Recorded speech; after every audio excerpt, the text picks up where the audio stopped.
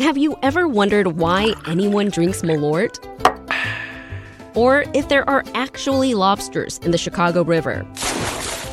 Then listen to the Curious City podcast, where we answer all your questions about Chicago and the region. WBEZ's Curious City is part of the NPR network and available wherever you find your podcasts. It was a big week in the fight against COVID. The U.S. is now averaging 2 million doses per day. Mass vaccination sites are opening across the country, and the single-shot Johnson & Johnson vaccine is getting into more and more arms. Here in Illinois, with the help of the federal government, a mass vac site is getting ready to open at the United Center next week. Meanwhile, earlier this week, Chicago saw its lowest 7-day test positivity rate since the pandemic began.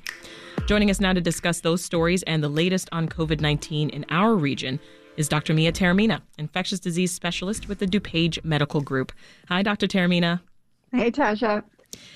Dr. Taormina answers your questions about COVID-19 every Friday here on Reset. Doctor, it's been about a month since all regions of Illinois moved to Phase 4, and I'm wondering how the state's doing now in terms of COVID-19 metrics and whether we're seeing a downward trend. So far so good.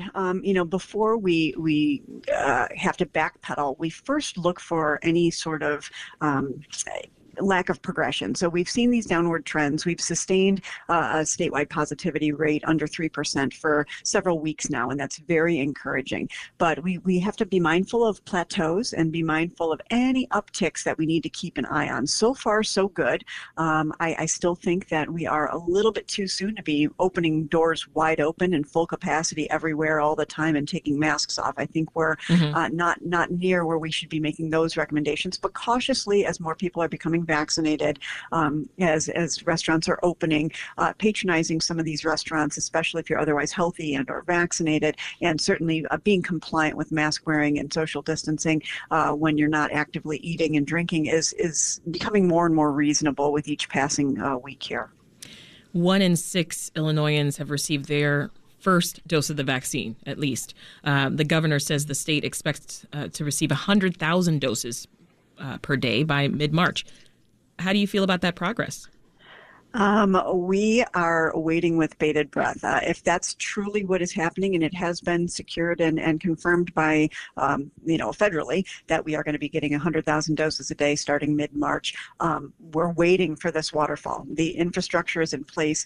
DuPage County, where I work most of my time, has unfortunately been a really sort of a barren desert of getting a robust number of first doses of vaccine. Other areas have received more, and I'm very excited about these mass vaccination sites. But to the extent that if hundreds of thousands of doses are going to become available, if we can get tens of thousands of doses in DuPage County, I'm very optimistic that these suburban areas are going to ramp up very, very quickly, and the intensity with which people have to search for vaccines is going to be a lot easier as the weeks go on here. I cannot wait. I wish it would be tomorrow that we would get these doses. Yeah, well, let's talk a bit more. The United Center mass vaccination site, how significant is that? These are the game changers. These are what's going to get people vaccinated very quickly, and a significant number of people vaccinated all over the state and all over the country with similar mass-scaled vaccine sites. Currently, the United Center is going to be doing the Pfizer vaccine. The center that was set up in Des Plaines is doing the J&J vaccine. I think the J&J vaccine is going to be used more frequently as time goes on in these mass sites, so that it's a single appointment only. And the faster we can get vaccines in arms, going from 1 million to 2 million doses in a day nationwide, I think there's stretch in room to get closer to even 3 million doses a day pending supplies and these partnerships that Johnson & Johnson and Merck have announced this week. We're going to see a lot of good things coming in the coming weeks if we can just hold on a little bit longer here. Yeah. The United Center mass vaccination site will provide 6,000 doses a day in addition to the doses that the city and state are already receiving. Switching gears here to talk about the restaurant industry, Dr. Taormina, bars and restaurants here can now increase their capacity to 50% or 50 people. What do you think about that? I think, again, for folks that are otherwise healthy and potentially fully vaccinated, patronizing some of these struggling businesses and restaurants is going to be high on everyone's list, as well as, COVID fatigue, just people wanting to get out more. Cautiously, if you are not otherwise ill or immunocompromised, potentially if you're fully vaccinated and wearing your mask responsibly when not eating or drinking, I think that indoor dining is becoming something that we can slowly start to do again. I personally think, and we can't necessarily turn back the clock on this one, we really missed the boat, not only in Illinois, but nationwide, on not prioritizing restaurant workers for vaccine. I will be far more encouraged when we get into Category 1C, which, if these vaccines are coming with the allotments that are promised to us, potentially by April, we should get our vaccines into our restaurant workers, and then I think that we're going to see a changing of the tides in terms of capacities in restaurants, and all of those feeling more safe when patronizing these facilities. Well, mask mandates have been lifted in several states. I, for one, doctor, was shocked at the lifting, especially in Texas. What's your reaction to those changes? I never want to make this pandemic political, but there certainly is a political component here. There is a lot of angst in our country about getting these struggling businesses and the struggling economy back on its feet, and that is accomplished superficially by opening everything back up. Mm-hmm. But in my opinion, it's too soon. I think we're not there yet. We need to drive herd immunity a little further down the road. We're so close. There is a light at the end of the tunnel, and we are going to get more vaccines in arms. We are going to, meet and exceed that 100 million doses in the first 100 days of this new administration. And I think if we can get to the point where we have every adult having access to the vaccine, which is promised by the end of May, to have access, we still have to get them in arms. We could be looking at a very favorable summer experience across the country. So these states jumping the gun on that could potentially single-handedly create big problems for the rest of our country and shoot themselves in the foot with what they're trying to do. I hope not. I hope I'm wrong. I hope that we are able to get this vaccine in fast enough to beat out the pace of spreading variants and to be able to safely reopen, as quickly as possible. You're listening to Reset, and we are talking with Dr. Taormina, infectious disease specialist from the DuPage Medical Group, and we're talking about the latest COVID-19 updates in our region. Now, she is also here to answer your COVID-19 questions, like she does every Friday. Doctor, let's jump to the phones. We've got Diane waiting in Northbrook. Hi, Diane. What's your question? I want to know whether or not it would be safe to have another vaccinated couple in my home. My husband and I are also vaccinated, so there would be 4 of us. If this other couple eats indoors in restaurants. That's a very good question, Diane. So as time is going on, we are seeing more and more evidence, slowly but surely, that fully vaccinated people, which means you've had both doses of a messenger RNA vaccine or a single dose of Johnson & Johnson plus 2 weeks, if you're fully vaccinated and those you're interacting with are fully vaccinated, the risk of spreading virus is going to be exceptionally low.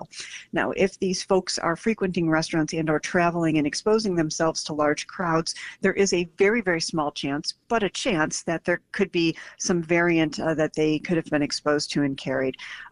Again, I think that the risk is relatively low, especially if you all are otherwise healthy. And sooner or later, we're going to be getting to the point where congregating in groups of vaccinated individuals is going to be safer. So I think that the risk is low. Use your discretion, and hopefully we can start enjoying some time with our extended friends and family soon. Thanks for calling, Diane. Let's hear now from Daryl in Aurora. Hey, Daryl, what's your question for the doctor? Hi. I was just wondering if you could speak to some of the dangers of, people that are trying to entrust alternative medicines to treat or prevent COVID.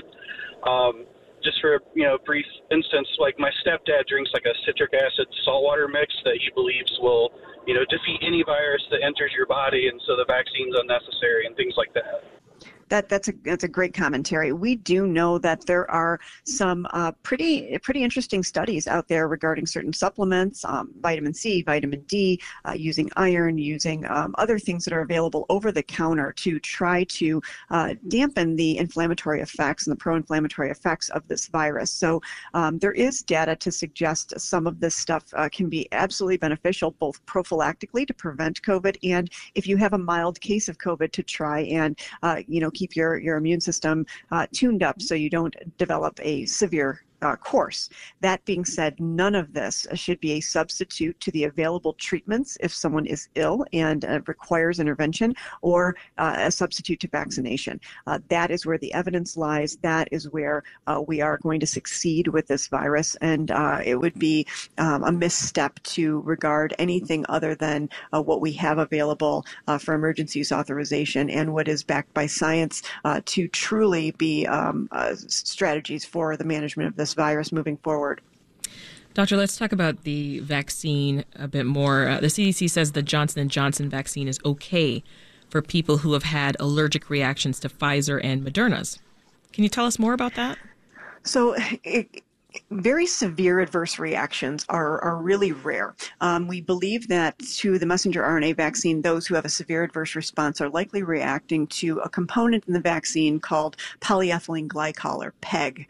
Most people who have PEG allergies are well aware of them, and Johnson & Johnson would be a great vaccine for those individuals. For others who don't have any history of allergic reactions to vaccine, but may have had a very severe adverse response to the first messenger RNA vaccine, be it Pfizer or Moderna. First and foremost, I would strongly consider evaluation by allergy and immunology to weigh in as well. But for these individuals where it ultimately is deemed too risky to give that second dose of vaccine, it is in these extenuating circumstances okay 28 days later to give a single dose of the Johnson & Johnson vaccine. 2 weeks later, this patient will be regarded as fully vaccinated, but again, it's not because of the prime boost that typically happens with 2 mRNA doses. It's because the single dose Johnson & Johnson vaccine is sufficient in rendering immunity. So it is a tool that we will anticipate using for the very few individuals that have severe adverse reactions to the first dose. A study came out on Sunday that identified 7 COVID-19 variants spotted across the country with the same mutation. Should we be concerned? This is why we look and sample different variants and different strains of this virus and try and map out exactly what is happening. When we identify a weak point, when we identify something that we're seeing over and over again in viruses that are in states far, far apart and in individuals that have no relationship with one another or travel or anything else, it's kind of is exposing points on this 30,000 base pair genome that makes up our COVID virus. Where the weakness lies is where these mutations keep tending to show themselves over and over again. My greater concern is the fact that we are seeing areas in this country with a 1 to 2% incidence of the variant strains going to 10 to 20%, and the doubling time is looking like about 7 to 10 days. So another 10 days from now, we could see pockets in this country where, especially the UK variant, maybe 40 to 50% of all of the tests that are coming through. This is where things are worrisome. So I'm more concerned about the trends toward these viruses becoming the dominant strains in the community, which will happen. And that's why we need to outpace it with our vaccine. Michael in Lake County has a question about reactions to the second dose. Hi, Michael. Go ahead with your question.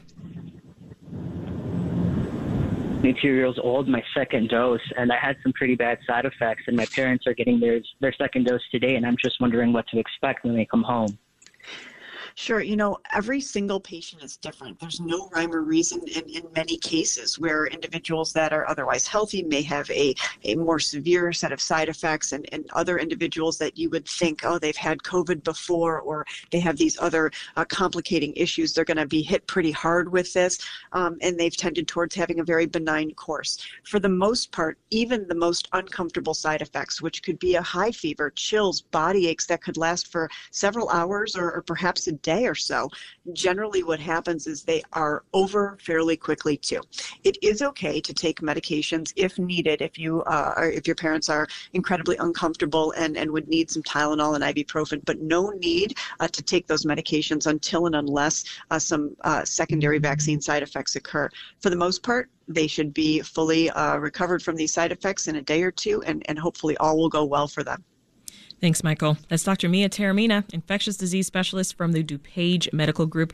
Let's jump to another caller. Hi, this is Barbara Benton. I'm actually a physician in Naperville, and I have a couple questions. The one that I thought was most important was I've had a couple patients come in that have been told by their local pharmacies that they need a physician prescription to get a vaccination, like at a Meijer or something like that. I hadn't heard of that. I was just wondering, is that what the pharmacies are being told?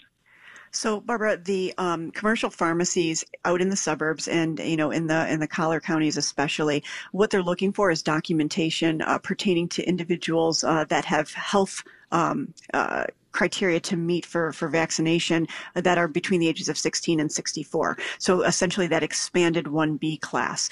They may have underlying heart disease, or they may have, something that is not necessarily seen, like pregnancy, or in some cases obesity and things like that. So if you have a patient that qualifies under the expanded 1B, it doesn't need to be a prescription, but providing on letterhead some documentation of underlying health conditions that warrant a dose when they are between the ages of 16 and 64, that is usually what the pharmacies are seeking. Otherwise, if you are category 1A or a healthcare provider and can provide a badge or pay stub or other documentation, or if you're over 65 on your ID, that should suffice as well.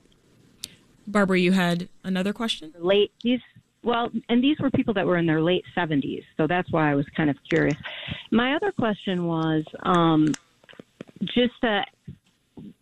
I guess the education, I just haven't seen the education. People don't know even how to get it. I have people that are coming into my office saying, I just thought somebody would call me, like my doctor's office would call me. So they're still not really getting the message yet. In fact, I applied, I work in DuPage County, but I live in Will County, never even got a call back or an email back from DuPage, but yet was able to get vaccinated in Will County. So I just think we're still needing to do a lot more work to get the word out. I mean, I'm preaching it here, good. But yeah, that's good to hear. But it's disheartening to hear that folks aren't hearing about it. Dr. Taormina? It's been challenging for sure. And again, I live in DuPage County. I work in DuPage County. DuPage County has felt like an island at many times with the lack of regular supplies of vaccines. Individuals feel very frustrated with the processes here. I'm optimistic in the weeks to come there will be supplies of vaccines more easily accessible. For those who have been more savvy, a wealth of information on certain Facebook sites like Chicago Vaccine Hunters and ZocDoc and other locations have really provided some steps in the right direction. But it's frustrating because there does need to be legwork in many cases on the part of the individual and not simply being notified by their healthcare provider or by the county if they have registered or believe they've registered. And all of that lack of transparency, again, has been frustrating. I'm optimistic that vaccine will be more easily accessible in the weeks to come, where appointments will not be something that you need to set your clock in the middle of the night for in order to register. We're getting there. Hopefully we can cross this finish line together and all get vaccinated as soon as possible. Yeah, hopefully. Let's jump to another phone call here. Kelly's waiting in Barrington Hills. Hi, Kelly. What's your question for the doctor? Hi, thank you. I'm a registered nurse, retired with an active license, and I've been hoping to volunteer to administer vaccinations because I understand there's a shortage of medical professionals to do so. I feel like I've completely exhausted every site or avenue for registering for this. Online, I contacted my doctor, other colleagues that are still actively nursing, Chicago County Health Department, Illinois Department of Health. If you could give me a suggestion, I'd sure appreciate it. I wish I had some suggestions off the top of my head. I know that there may be some capacity within my own organization for individuals to assist with vaccination, especially as we get more supplies and are able to expand our sites. You have to contact, the General DuPage Medical Group number 1-888-MY-DMG-DR and get some direction as to who to speak with or contact regarding this. There's sometimes a couple of steps that need to occur in terms of, liability and stuff like that. So I think that's why it's a little bit frustrating. For the most part, I think that there are a lot of sites that actually have a number of volunteers ready to go. We just need the vaccine. So if I hear of anything else, hopefully we can get that information to you. But try to reach out to my organization because I think we might be able to point you in the right direction as well. Can you give that number once again, slowly? Sure. 1-888-MY-DMG-DR. Thank you. Let's hear now from Ebony in Wicker Park. Yeah, my question is that both my mother and an in-home child care provider are immunized, but myself and my 3-year-old daughter are not immunized. What is the risk of them now coming into our house to take care of us, and what kind of precautions do we need to still have with part of the household immunized and the other part of the household not? Sure, and this is happening in many, many different types of configurations where maybe 2 members of a household are essential workers and 2 are not, or maybe, we have 2 vulnerable, medically vulnerable individuals that have already been vaccinated and the rest of the household has not.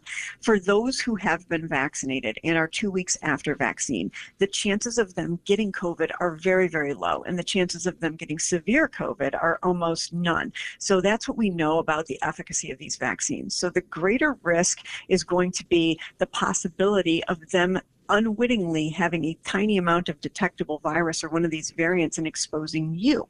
So I would still recommend mask wearing on all parts, especially when you have mixed company where some individuals are vaccinated and some individuals are not, until and unless all the adults can get vaccinated. And the hope is that we will be able to have enough herd immunity in our communities to protect our kids until they're able to get vaccinated, which could be well into the fall for our older kids and potentially towards the end of the year and into 2022 for our littlest kids. So I think that when you have mixed company, a mask wearing and social distancing is still going to be the recommendation. Let's jump to another caller. Will is on from Hyde Park. Hi, Will. What's your question? Hey, how you doing? Well, I am vaccinated. I'm over 65. My wife is a teacher, and she'll receive her second vaccination on Tuesday. But we have young kids. Well, not that young, age 21, age 17, and age 11. And I'm just wondering, how soon can we be one big, happy, vaccinated family, you think? It's going to be a Good minute, question, especially Will. if you want to get Mr. 11-year-old or Miss 11-year-old vaccinated as well. For 21 and 17, we obviously do have vaccines that are indicated in that age group, but it's going to be to the point where we get to the general population if they are otherwise healthy. So beyond 1C into that phase 2, which I anticipate should be, we will have enough vaccine for those 2 folks by the end of May per the government's statements that they've made this week. The matter becomes, when can we get the vaccines in their arms? And I think that by the summer, there's a very good chance that older teens are going to be able to be vaccinated. I anticipate 12 to 16-year-old results will be out in the coming months, and we may be able to get 12 to 16-year-olds vaccinated. My goal, I would love to see it before fall of 2021 so we can get everyone back in school as safely as possible. And the littlest kids, ages 6 months and up, are just entering vaccine trials now. So it's going to be a while longer before we get indications to vaccinate the littlest ones. So if your 11-year-old is going to be 12 soon, we might be able to look towards an entire fully vaccinated family by fall of 2021. And that's just with the information I have at this moment. Of course, that can change. Yeah, and with a 12 and 14-year-old at home, I was writing all of that down too, Doctor. Very good. But speaking of kids, I want to talk about schools for a moment, because Chicago Public Schools welcomed back tens of thousands of elementary students to the classroom. 6th, 7th, and 8th graders are expected to return next week. You've been arguing for months that school, done properly, is safe. It is, and these kids need to get back in school. So the priority needs to continue to be doing whatever we can and reimagining whatever we can in order to get as many kids back as much time as they can in the remaining months of the school year, this academic year. And then the absolute focus needs to be on whatever we can do to be full-time in person as normal of a day as possible in the fall of 2021. So using mitigation strategies, social distancing, hand washing, and mask wearing is going to be key.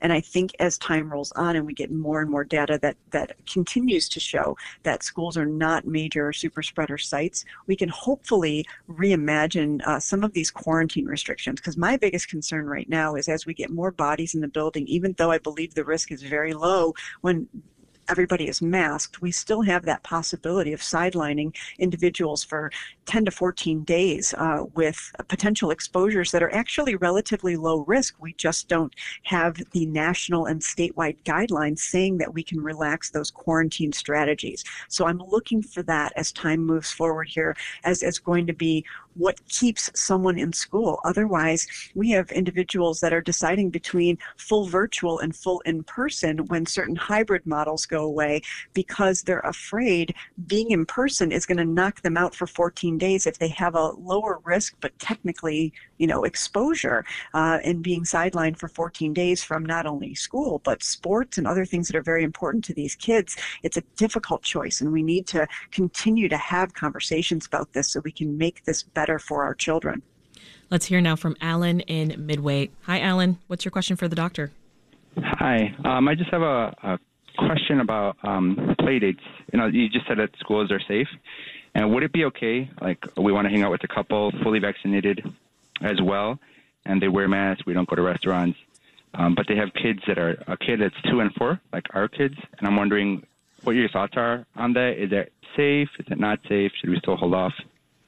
So I think for the most part, it depends on what the kids are doing. If this is a family that has been hunkered down in their own house and they're not eating at restaurants, they're not traveling, the kids are not going to daycare and having higher risk exposures, and the adults are vaccinated, that's going to be a much lower risk scenario. I would encourage, if that exact question comes up frequently over the next few weeks, it's getting warmer outside. Let's get these kids outside. Let's run around and play. Being outside and able to socially distance and being in that greater volume of air is going to dispel any possible carriage of the coronavirus that's being coughed or sneezed out, and hopefully will be a much less risk scenario. So cautiously in a group that has been very much adhering to all the guidelines, it's probably safe, but the most safe is still going to be getting outdoors with these kids. One more question on schools, Doctor. The New York Times found that more than 120,000 cases have been linked to colleges and universities since the beginning of this year. More than 500,000 cases have been reported since the beginning of the pandemic. So how are our state colleges and universities managing this? We're doing pretty good. I am a fan of the end of this pandemic coming in the face of more testing and more vaccine. And some of the strategies used by area colleges and some of the area public schools to do saliva-based testing or random screening of students, on a weekly manner is identifying not a lot of students, but the ones it does identify, they're able to confirm, isolate, and mitigate those individuals before we have a spread of the virus. And as we have these, variants coming up in our communities, a close congregate living setting like college dormitories, things could spread very, very quickly. I think for the most part, yes, has there been a lot of cases in colleges? There have, but fortunately, the severity of disease has been generally mild. Certainly we hear about some very unfortunate cases. And I also think it's a bit of a miss that we didn't prioritize college kids in congregate living as being high priority for vaccine as well in one of these early tiers. My hope is that they will all be able to get vaccinated this summer, and we will be in a much better place in colleges across the board, again, by fall of 2021. Let's hear now from Gus in Evanston. Hi, Gus. What's your question? Hi. I'm calling because, I've been I've had COVID, and I also know I've had the antibodies. But do I need a vaccine? I know I'm like 272 millionth in line. I'm really low priority. But I have all sorts of friends and family jumping at chances to get this vaccine. I don't feel like I need it. I'm like, do we know the efficacy and necessary means for us people who've had the virus to have it again, to need that vaccine? So yes, Gus, present guidance is for everybody to get vaccinated, including those who have had coronavirus before. If you had COVID and you have antibodies, in all probability you do have antibodies and you have yours documented, which is even more beneficial, you can wait up to 90 days from the time of your original coronavirus, and that's a reliable period of immunity before being at risk for re-exposure, truthfully. Now, yes, those antibodies may last a little bit longer than that, but, you know, if it's been more than 90 days, we have to consider you as being potentially susceptible. The antibodies generated by the vaccines are sometimes up to 10 times more than what's generated from the actual viral illness itself. So it is very important. Presently in our country, you still have a standard vaccine course, meaning 2 doses of the messenger RNA vaccines or a single dose of Johnson & Johnson. That guideline may change. You may only need a single booster. It's being researched in other countries. It's being tried in other countries. But currently, 2 doses are recommended. You can wait till closer to the end of your 90-day immunity window after being infected. But please get your vaccine when it's your turn. That's Dr. Mia Taormina, infectious disease specialist from the DuPage Medical Group. Dr. Taormina, we are so grateful to you for this really important public service. Enjoy your weekend. Pleasure's mine. Thank you. Thanks for listening. I'm Sasha Ann Simons. We've got more for you on the podcast, WBEZ's Reset, wherever you listen. Do you need a break from the news? Well, my friend, Nerdette Podcast is here for you. Our show is all about delight. We laugh about what's happening in pop culture and feature thoughtful interviews with fascinating people. We even have a monthly book club that you can participate in. I could just go on and on about it. I loved this book. It was an experience, I'll tell you that. I discovered authors I had never heard of, and I'm really happy that I did. Come hang out with us. Listen to Nerdette wherever you get your podcasts.